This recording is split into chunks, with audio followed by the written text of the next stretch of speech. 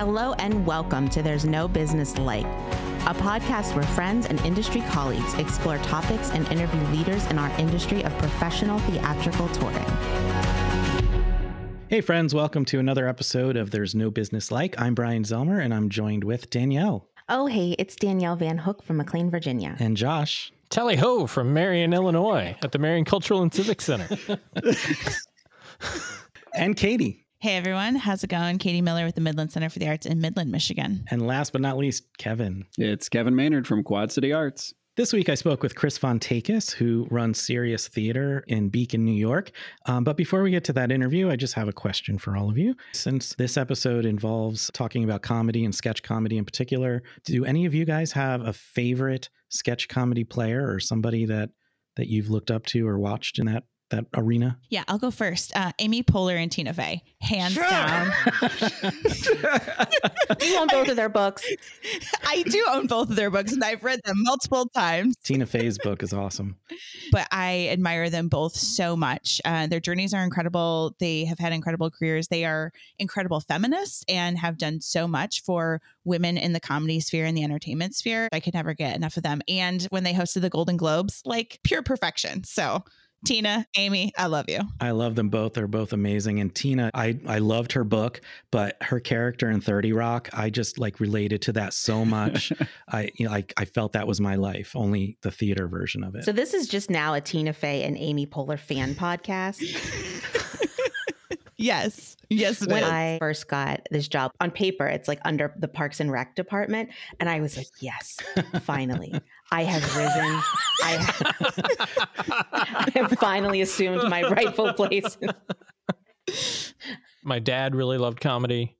And so from a very young age, I was probably watching things like Saturday Night Live that I probably shouldn't have been at like 6 or 7 years old. I go all the way back to like Eddie Murphy. And then there was another sketch comedy show called SCTV that was based in Canada. Mm-hmm. Yeah. And John Candy was one of the features on that one. And just those guys are at like the heart and the base of everything I love in comedy. Yeah, when I was younger, I was a huge Chris Farley fan. And to this day, I will still quote Tommy Boy and Black Sheep, but also the motivational speaker. It still has an impact on me. Like Josh, I grew up with a lot of comedy. I was immersed with it. I was obsessed with Saturday Night Live. And they always say that when you're around middle or high school, whatever cast was on, that's going to be your favorite. And I guess that's true. And I have to go, if I have to pick one, it would have to be probably Dana Carvey. He's the OG of SNL, just did so many amazing characters and was just so funny. But honestly, I love them all equally. That whole class, Phil Hartman, Kevin Nealon, who I got to work with and was really great. Kevin mentioned Farley. I worked with his brother, Kevin.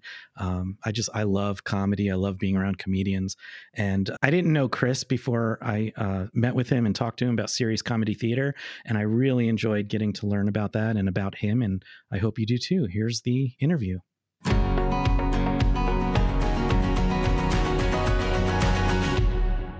Hi, I'm Chris Fontakis. I am the artistic director and founder of Sirius Comedy Theater in Beacon, New York. Chris, it's great to sit down with you today. Thanks for taking the time to do this. Of course, Brian. I'm just curious, before we really get into the meat of what you do today, I just want to learn a little bit about your role in Sirius Comedy Theater. What are some of the duties and responsibilities? Sure. So in most improv theaters, the responsibilities get broken down into artistic director, someone who's in charge of the academic program, and then maybe someone who's in charge of all back of house kind of things. And then as it gets bigger, more responsibilities.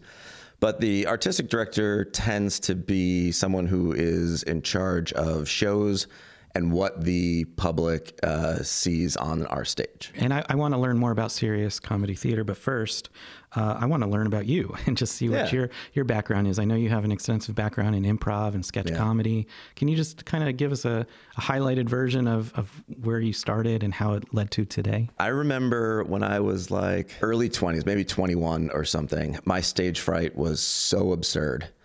My public speaking, I still don't love public speaking. I like podcasts, I like performing, I like being on camera and all that stuff, but a serious public speaking thing is a prison for me. And I remember one day just being like, you know what, if I ever got into entertainment, I think I'd have to be a model or something, because I just refuse to talk in front of people. And then almost like a curse, within 6 months or so, I was on a path to becoming a performer. I was in business management. That was my college major because I didn't know you could really do other things. It's just like where I was raised and the way I was raised in Queens and Long Island. I was doing a presentation for this thing called the Honda Asimo robot, which was like their first attempt at like an AI robot that like serves you and plays soccer. And I felt like I crushed it. Like the presentation went so well. Everyone was laughing the whole time. And I got like a B-. And I went to the professor and I was like, hey, why the B-? Like I obviously killed. And he was like, oh, it was super funny, but we learned nothing about the product or the company or... Yeah, it was funny though. I was like, I got to change my major. Okay. And I almost instantly just went to a counselor or whatever. And I switched over and actually created a new major at Pace because they had this minor called Film and Screen Studies. And at that time, I was still pretty scared about being a performer. I was like, I want to be in entertainment of some kind, but like, I'm a little too nervous to be a performer, but I think something within it would be cool. And they were like, well, we have this minor of film and screen studies, so you could do something else and then have that be your minor. And I was like, yeah, that sounds cool. I'd rather just do that as a major. And they're like, well, it doesn't exist. And I was like, couldn't we just cobble together a degree? And they were like, oh, well, I guess. And then it basically just kind of forced them to make it. And I never actually finished my degree at that time. I ended up going to LA, being there for almost 10 years. When I came back to finish my degree, and I found out that it was the biggest major at the school at that time when I got back 10 years later. And I was like, and I would tell people like, oh yeah, I was like the first one in that. And they were like very thankful. It was very weird. What pulled you to LA? While we were trying to cobble together this film and screen studies degree, one of the classes I had to take was like one-act playwriting. And I wrote, I don't know, the most cliche thing you could possibly write, where like it's very Fight Club-esque. The whole thing takes place in his mind. He thinks he's visiting his brother in like an insane asylum, and it's really him who's in there. Like, I mean, if you look up like cliche scripts to write, that is it. But anyway, the other students had wrote stuff and they had to cast out their parts, and they really enjoyed my performances. And afterwards they'd always be like, oh, it just seems so natural and like effortless, and you're a really good performer. And I was like, well, that's all my ego needs to take this and make it a professional thing forever. I signed up for New York Film Academy. It was like a 4 or 8 week intensive. I don't remember. And they put you through a series of classes. So, you know, auditioning for camera, acting for camera, acting for stage, Shakespeare, and then improv. And like, I don't know, 10 minutes into the first improv class, I was like, oh, this is what I'm gonna do for the rest of my life, easily. And I think inside 3 months, I picked up and moved to LA to like go do that for real, like be an actor plus mainly focus on improv, which is where that growing scene was in LA at that time. And I got there and I got into Groundlings, and then very quickly found UCB and Upright Citizens Brigade. Can we just pause a second? Because both of those are huge institutions. I mean, if anyone's ever heard of Saturday Night Live or anything like that, they know those two already. But for those that maybe never heard of it. So the Groundlings was the feeder for SNL in the 90s. Will Ferrell, Anna Gasteyer, Molly Shannon, all those people. I believe most of them came from Groundlings. And then there was this switch once Amy Poehler got on SNL. And UCB really started just jumping off, and then they became the major feeder for both performers, writers, everything. Like the majority of that show is comprised of them and just a few random stand-ups and like Harvard grads. Like, yeah, that's it. So were you aware of this? You said you just came into improv and you looked into it and you ended up going to California. Did you realize the weight of these institutions you were this is 2007, 2008. So they were coming up, like they already kind of had a name for themselves, but they weren't as fundamentally instrumental in the community yet. Like they were just earning that name at that moment. So no, I was not. But within a year or two, I was like, okay, this is about to be like the major part of the entertainment industry really quickly. And then it did. And every agent in town was telling all their actors, you have to at least take like a 101 with UCB. Like we need it on your resume. Nobody's going to like look at you if you don't have it. And yeah, that really very quickly became the case. So yeah, so I was doing that and was acting and auditioning and getting commercials and working with College Humor and Funny or Die. At some point, I just kind of felt burnt out. Like when you are in the acting industry, performing business 24/7, you stop developing new experiences as a human. And I was just too engrossed in the comedy scene, like basically just day in, day out, and not like going out and like, you know, living a real life to like then bring back to my performing. So I needed some time away, and I ended up going back to New York, finishing that degree. I was just going to take another year and then move back to LA, like feeling refreshed. And I ended up moving to Beacon, New York. And within a month, I met my wife, and I was like, oh, yeah, I guess I'm not going back to LA. I want to back up to a couple things, because you'd mentioned improv, but I read somewhere that you also do stand-up comedy.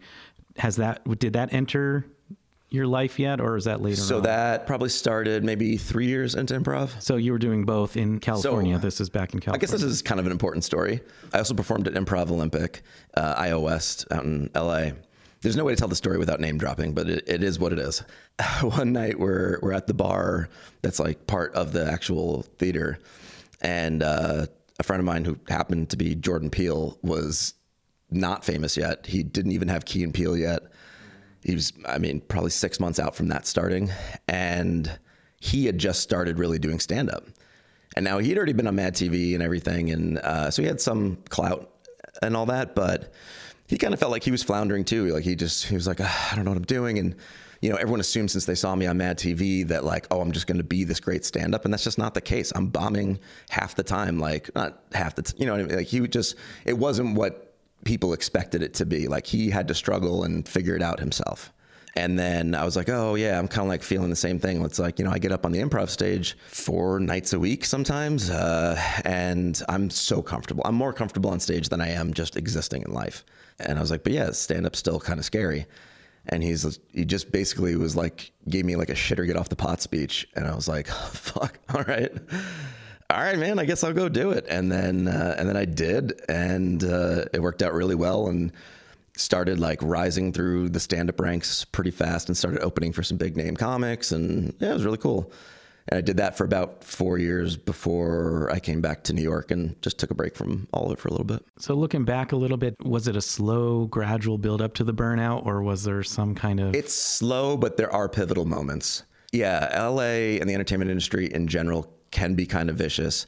That's not to say it's not worth it. It is vicious, but its viciousness is what I think carves out some really great people. Of course, there's nepotistic things that happen all the time that somebody who doesn't deserve a position gets it, but then sometimes they actually just get better over the years, and then it all works out. But man, it's hard. I remember having a few like deals on the line where the amount of money that was being offered to me for like selling a show or whatever to, you know, like a YouTube company that like was going to make a show for us was just nonsensically high. And then like a day before papers getting signed, they fired half of their brass, including the person like working my deal. And then the person who took it over offered us like 1/10 of the price. And we were like, we can't even make the show for that. What do you mean? Yeah. I just ask because I know a lot of people look at who aren't involved in the industry. They'll look at like touring musicians or comedians and working with big name people, and they just see the glamour and the excitement. Oh, yeah. And they, you know, there are a lot of other things that are just not in front of the cameras. I don't know a single comedian or actor that in any given year doesn't have like 2 to 3 months of just crippling depression, where like they want to make stuff, they want to be doing something, and they're stuck in their house. And they don't know how to get out from under the thing. Or even if like you're seeing them out and they look happy and everything, that doesn't mean that they're just not putting that mask on for that moment to like go out on an audition, do a thing, whatever it is. And the second they get home, they're just like back in bed, just like, oh, the world is fucking hard. This whole thing really hurts. It's so common. I know it's taken us down kind of a side path, but I think it's important because the pandemic's kind of brought that to light for a lot of people, not just within our industry. I mean, depression has come up quite a bit. Have you seen at least the stigma of acknowledging that changing at all since you started in the industry to now? Yeah. Oh yeah. That's cool. I think when I started, there was still this air of like, you still need to be presented in the best way possible. And I think, I wouldn't even say I think, I'm pretty sure the answer is social media that fixed everything, because when you need to be on camera for that many hours of your day, week, month, a lot of stuff is going to slip through. You can only be so perfect and glossy for so much time before your audience sees like little cracks in the armor and they're like, hey, what was that? And then over time they had to start like just kind of fessing up to like their own, depressions or whatever things they're dealing with, their autism or whatever's going on, like ADHD. They finally start talking about those things. And I think that really started in like 2014, 2015. And now we're just starting to like reap the benefits of like making that a bigger conversation and, more stand-up comedians putting that as like bigger chunks of their acts and making it more of a normalized conversation. Yeah. Yeah. I think a lot more of them are talking now openly about seeing a therapist and getting the help they need too, which hopefully will help others that need that help and acknowledge that it's not a bad thing. Yeah. And I would say in the past, especially someone with like really rampant ADHD, autism, or severe depression, they would have been stigmatized. And I think people would have stayed more away from them in a general sense as to not have like their name tethered to that person's name, which is unfortunate. And that is just not the case anymore. So there's people that champion every group now. It was so amazing. Now that we've done a great job getting people excited about wanting to be in improv and comedy. Yeah. But I do try to temper it with like, if you go do accounting, marketing, become a world-renowned baker, I don't know, like it's not like those jobs are devoid of the exact same pitfalls. Of course they are. Yep. Well, I'm just curious if someone seriously does want to get into that kind of career or maybe look into doing improv themselves, what kinds of things can they prepare themselves in? Is there an audition process? Is it just you sign up and take classes and work hard and get noticed? I mean, what's the process? 99% of theaters, you just sign up. So whatever like the 101 level 1 intro course is, you sign up, you show up, have some fun. Level 1 is almost always centered on maximizing fun for new students because that's what it should be. And then at the end of that course, if they're like, this is for me, I want to do more. Level 2, almost at every theater, adds a little bit more of a dose of reality of like, okay, and then this is what the work actually looks like. And that's not to say it's stripped and devoid of all fun, but any practice that you want to get better at, like even something like woodworking, in the beginning when you're just building like a cutting board or a basic shelf or something, it's an easy, nice, short project, whatever. And then you have a thing and you put your cup on it and you're like, oh, I've got a shelf and it holds a candle. Great.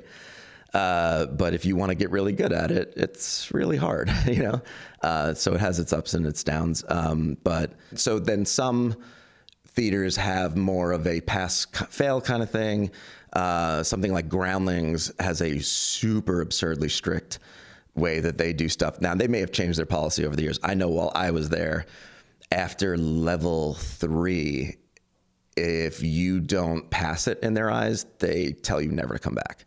You can't even take level 3 again, 2, 1, nothing. There's like, we do not mesh, leave. That's pretty intense. So they're like, do not take level 3 until you know you're ready. That was a pretty intense system. Where others, it's more of like, yeah, just keep taking whatever class you're not passing until you get better at it and then can, go forward. It is a tricky thing though, especially if you're in the area where you want to be a successful professional version of yourself.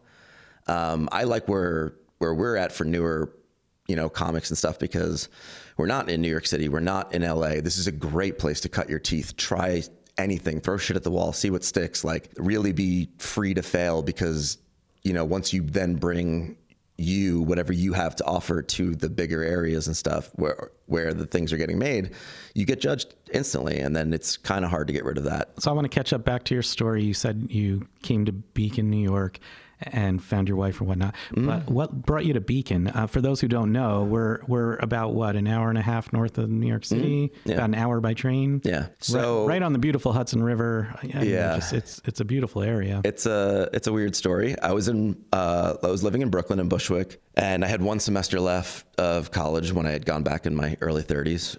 I'm 40 now. And I had one semester left, and my sister had just moved her and her family from Long Island up to Pawling, New York, for her husband's job. And then he, on his 36th birthday, gets this great idea to join the Army National Guard. Apparently, it's just been in his heart to have something to do. And so he goes and does that. And while he's away, she's like, hey, can you come live here and help me with the kids? Like, while my maniac husband just goes and does this thing. He's a great guy. And I was like, yeah, sure.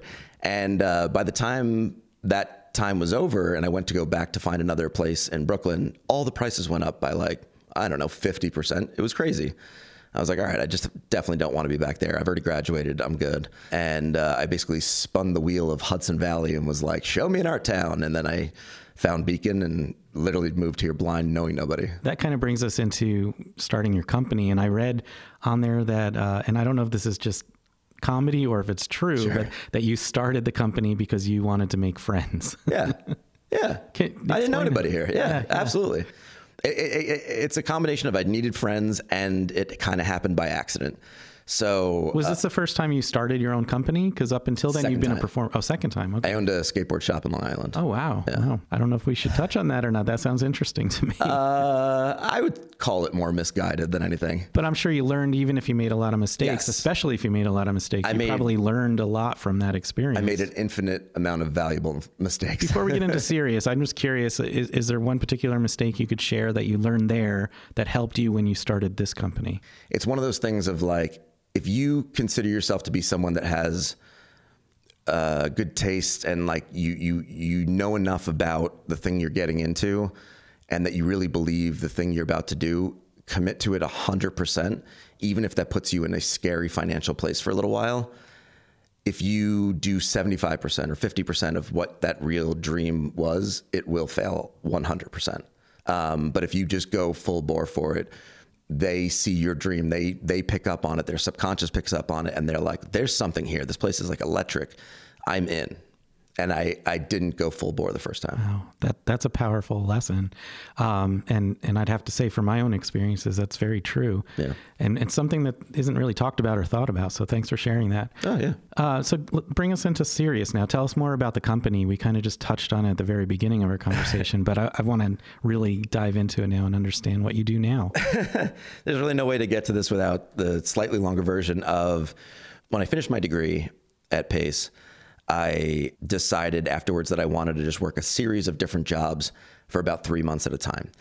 I was like, the best way to get more world experience and things I can pull and write from and create would just be to live the most life I can live. So I did that, and I started working for a cabinet maker, and I was installing kitchen cabinets and creating them, and I apprenticed for 2 different blacksmiths. I volunteered for the fire department for a year and a half.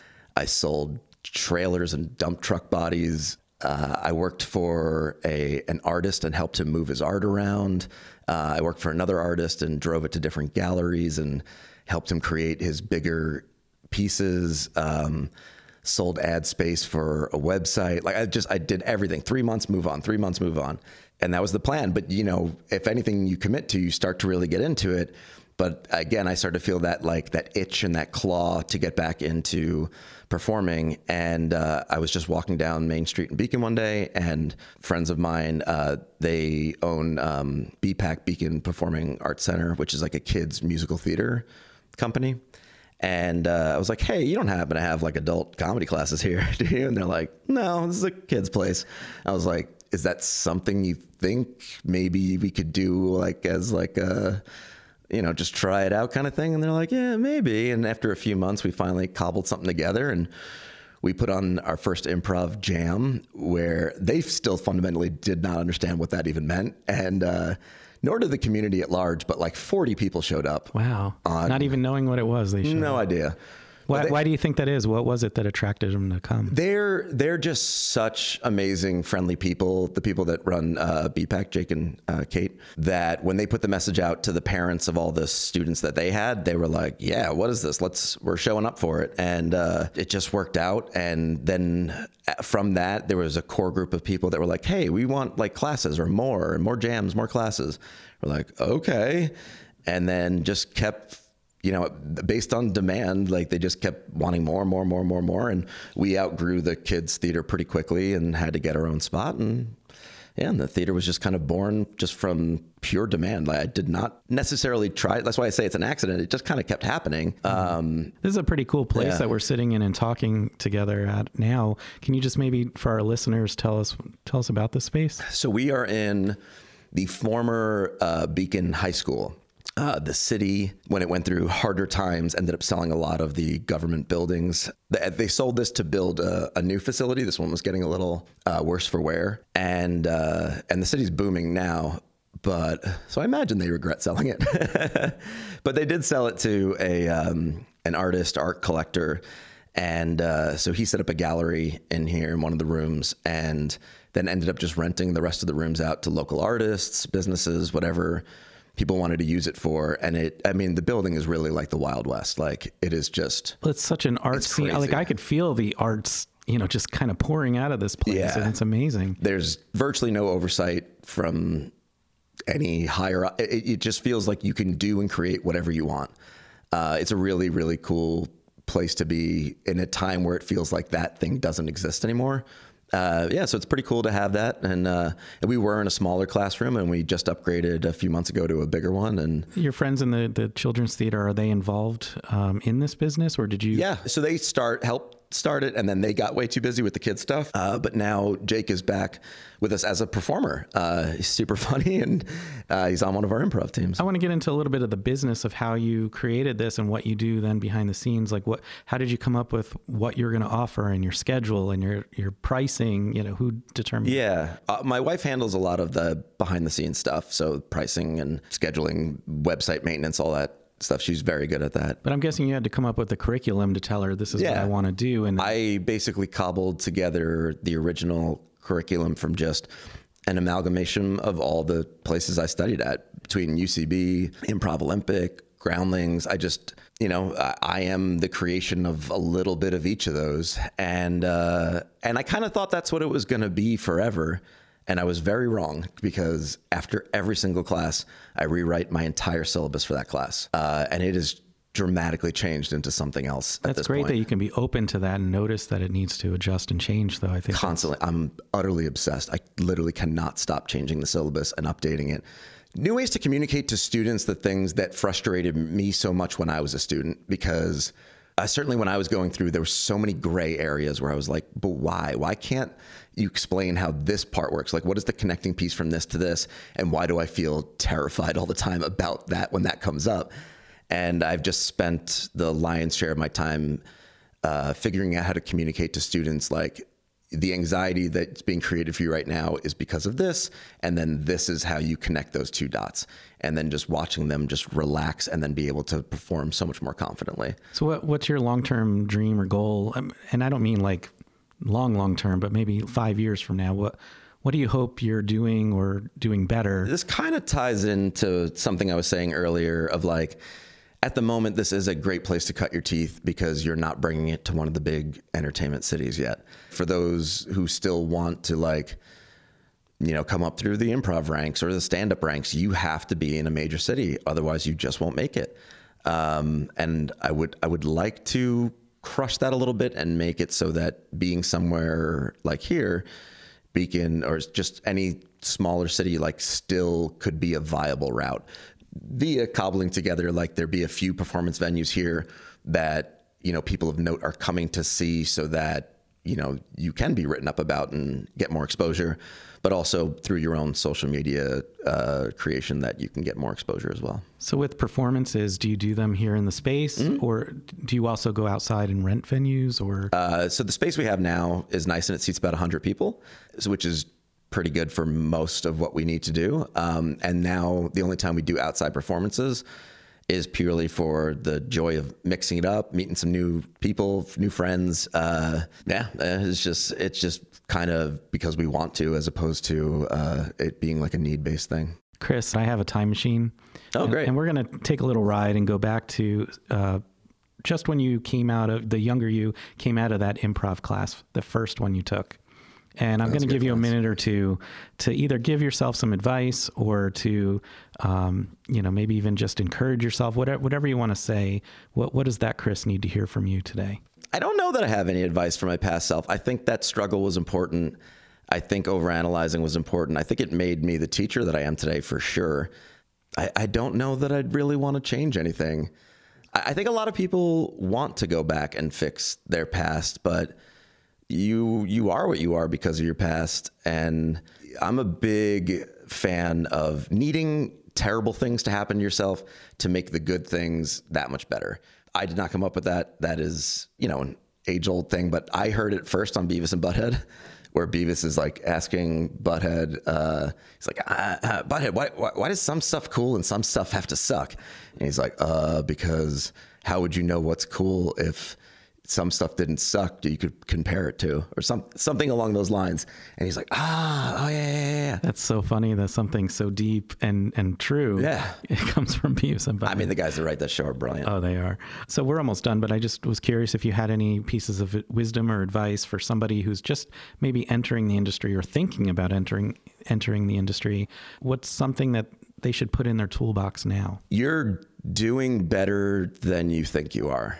The criticisms that you think other people are making of you aren't as harsh as you're perceiving them.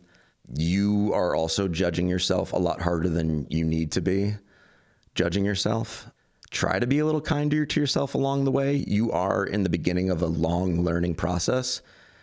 And just because your friends or those around you or someone you compare yourself to is succeeding more than you or whatever the case is, does not have any reflection on who you are as a person or a performer. You're going to get to your stuff in your own time. And while it may suck to have to wait, it's your own journey. Write it all down, remember all of it in some way, video it, whatever you got to do. It's hard to watch everyone go through that and think that every moment is just so important. And they're in their second year of like acting or whatever. It's like, just relax. It's all going to work out. I love that a lot. I always ask this as the last question. What do you like most about working in the industry today? In, 2013 or 2014, Bridesmaids came out around then, I think. And it really threw me back. The women around me were on improv stages 4 or 5 nights a week like I was. And I was like, yeah, they're really funny. I don't know why this isn't being represented in TV. I don't know why this stuff isn't happening. Because, the certain groups were very against, then women playing Ghostbusters and this and I was like, yeah, maybe it's not up to like technically your perfect, thing that you could never even achieve either, random commenter. But you got to give people time to sharpen their craft to catch up to the people that have been given all the opportunity.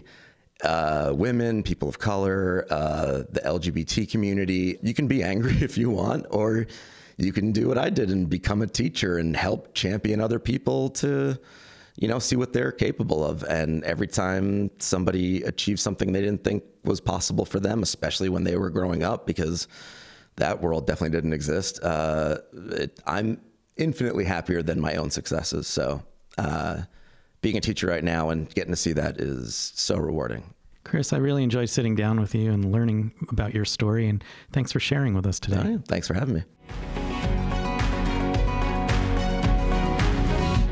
Brian, thanks so much for that interview. I mean, you know that I love improv and I love supporting improv, and, improv education has a close spot to my heart. But listening to him talk about places outside of New York and LA to be more of a place where comics and honestly, even other kinds of artists could come up. I imagine that he feels that way because people probably look down on people who are starting out in smaller places because there's not as much clout.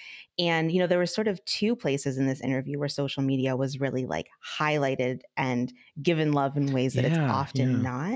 I thought that was interesting. Yeah. And so I love that combination of sort of like building your in-person sketch, improv, like stand-up abilities, while you're also able to start building like a social media persona or doing like social skits and things like that to build up your credentials or just to build up your following before you end up in one of these places that are much more shark-infested waters. Mm-hmm. All these other forces that are bringing you down. Like I want more of him in the world. I can't think of his name.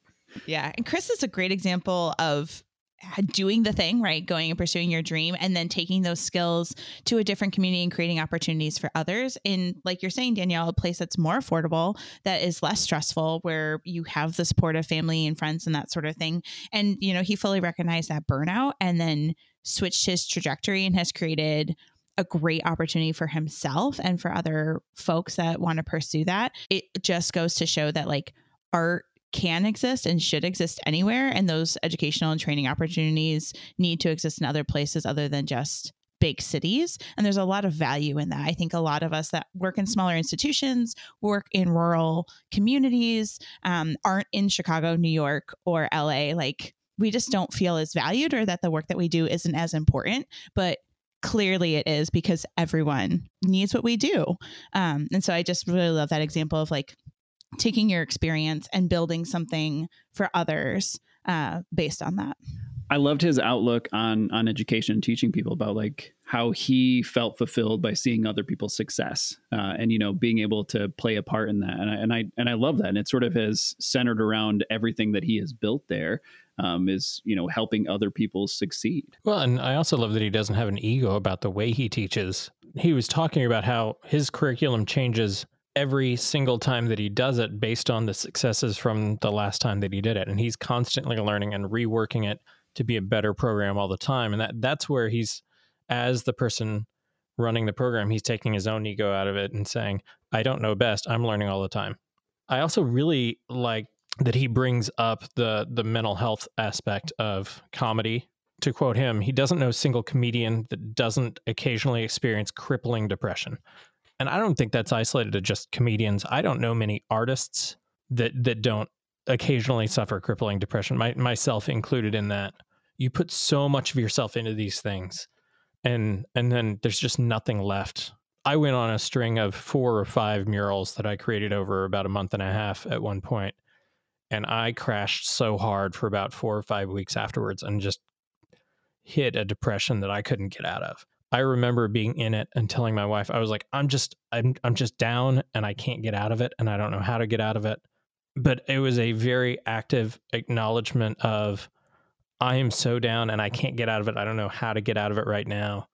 And what finally broke that depression for me was actually creating again and diving back into the creative process. I've also had an experience of like creating a program that just like got a lot of like, you know, like congratulations and things written in the press, and, you know, a lot of people like saying a lot of really nice things about it. And it kind of gives you like a little bit of a high, you know, like I can do this. And then, you know, that thing kind of ended. And I felt so much pressure that like the next thing and the next thing and the next thing that I did also needed to be as amazing, if not better.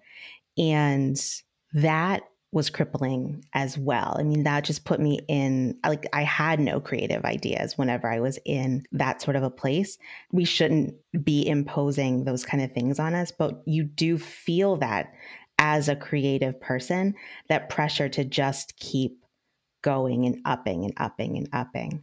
I feel that in my bones at this very moment. So many of my friends that are painters are pushing me to get into the canvas work, and I had such success on the murals that I'm scared to death on these canvases. Like I probably have 20 canvases in my studio at the house that I built a studio. I bought the paint. I built everything out, and I've yet to put paint to canvas, just out of the anxiety and crippling fear of how can I live up to what I've already done? I will say, though, for a lot of creatives, I think that we do need to remember to look at the people around us whenever we're in those kind of places and know that like they have our back. And the only reason that I'm thinking of that is just like, Josh, like, you know, you've got 4 people that are like going to hang whatever you make on their wall. Or at least 3. And that's pretty good too.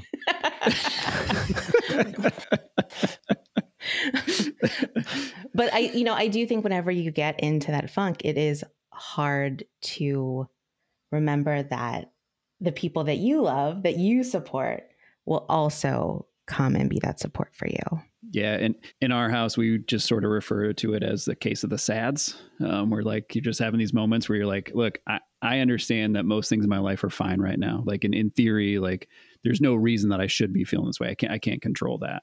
And then, having that encouragement of, going to talk to somebody or going to a therapist or doing something like that. And I think, tying back to Chris's interview, his observation of talking about social media and, being sort of that driver of being more okay to talk about mental health, which is something I never considered until he started talking about it.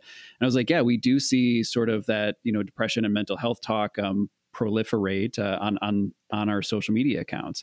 And I think that, we have spent so much time sort of thinking about social media in that reverse aspect of like villainizing it in the sense of like, it's what's causing this depression versus going, this might be the reason we're talking about it more, having a bit more comfortable having these conversations like we're having right now. When he brought up social media, I thought it was going to be the typical, why it's bad. But yeah, that was really surprising and made me think in a new way about it. One thing that he made me think in a new way about was the infinite wisdom of Beavis and Butthead. Yes.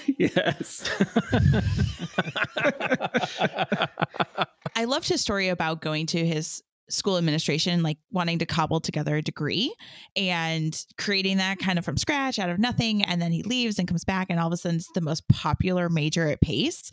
And pretty sure, Kevin, you and I, when we sat down with those students at APAP during the mentorship session, the two students we sat with at the table were in that program. Like that was what they were majoring in at Pace University. And so I just love that idea of like asking, right? Kind of going back to the conversation we had with Max Darwin months ago about like, all you can do is ask and all they can say is no. And sometimes a big swing pays off and you have effects, like there's long-term, you can have a long-term impact. And what he did really changed the trajectory for a lot of additional students at Pace and gave them opportunity that didn't exist before. So I really thought that was a very cool part of his story and a great lesson in just like asking. I also like his advice about going full bore and putting 100% in, because it's like especially within the arts, it is so painfully obvious when someone isn't putting in all of the effort that they can. And just, to put everything you have into it. If that's what you're passionate about, put yourself into it and put it out there. Circling back to Chris's advice at the very end about essentially imposter syndrome, not measuring yourself against others and you're on your own timeline. I just think that we cannot emphasize that enough amongst ourselves as friends and colleagues and with other folks in the industry, especially emerging talent coming out as administrators or artists. Like it's so true and it's so easy to forget. And I just really love Chris reinforcing that at the end of your conversation. And I think it's something I personally have to work on. I struggle with that quite a lot in a lot of different ways. And so I just appreciated him lifting that up again. And I hope people take a moment to really listen to the end part again and take that to heart. So thanks, Chris, for that.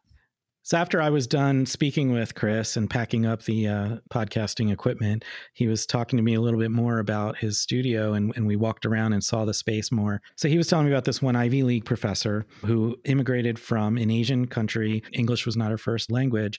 And she was having a hard time not only connecting with students, but even just building a rapport with her faculty colleagues. And so she took a couple improv classes, hoping that would help her loosen up a little bit and learn some new ways to connect with people.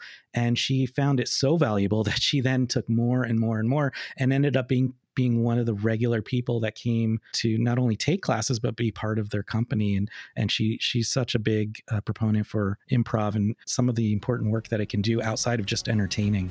I want to thank Chris for sitting down with me again, and I thank you guys all for sharing what you did. And we look forward to you tuning in next time on There's No Business Like. All right, everyone. Thanks for listening to There's No Business Like. Our producers and hosts are Brian Zelmer, Josh Benson, Kevin Maynard, Katie Miller, and me, Danielle Van Hook. Views expressed in this podcast are ours alone and are not reflective of the organizations we are a part of. Keep up with us at nobusinesslike.com. There you'll find links to all of our episodes and socials. If you like this podcast, give us a like, a follow, a review, or our favorite, a 5-star rating. Oh wait, what was that site? I got it, don't worry. It is nobusinesslike.com. Do I sound out bus-I-ness every time I type it? Yep, sure do. Stay in touch, my friends. I only am shaking my head because I've experienced those like Parks and Rec style meetings. But I'm going, oh God, no. It's a bit too accurate But at like, times. do you also sometimes just like buy something unnecessary and be like, Treat yourself? treat yourself? You ever just buy anything like wildly unnecessary? It's like, treat yourself. Treat Yourself Day is October 13th and Galentine's Day is February 13th, just so you all know. So let's just buy something great for ourselves the 13th of every month. Done. I like Danielle's thinking.